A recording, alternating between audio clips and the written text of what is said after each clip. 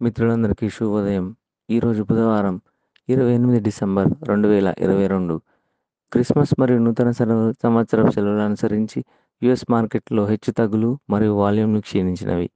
భారతీయ మార్కెట్లు 17,483 మరియు అంతకంటే తక్కువ స్థాయికి దిగజారుకుపోవడానికి కారణం ఇది ఒకటి.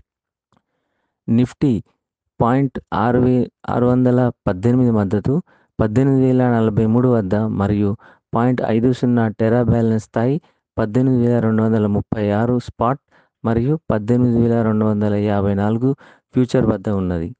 జనవరి 2023 ఫ్యూచర్లు 18,254 కంటే ఎక్కువగా క్లోజ్ అయినవి.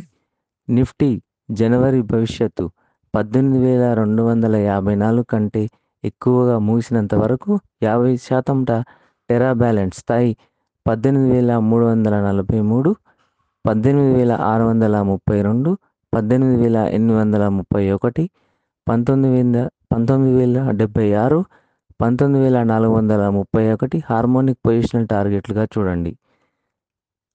పంజాబ్ నేషనల్ బ్యాంక్ లక్ష్యం 53.5, 53.8. అలాగే కెనరా బ్యాంక్ 314, 315 టార్గెట్లు. Stop loss 306. ఈ గణాంకాలను అనుసరించి ట్రేడ్ చేయగలరని మనవి. అందరికీ ధన్యవాదాలు.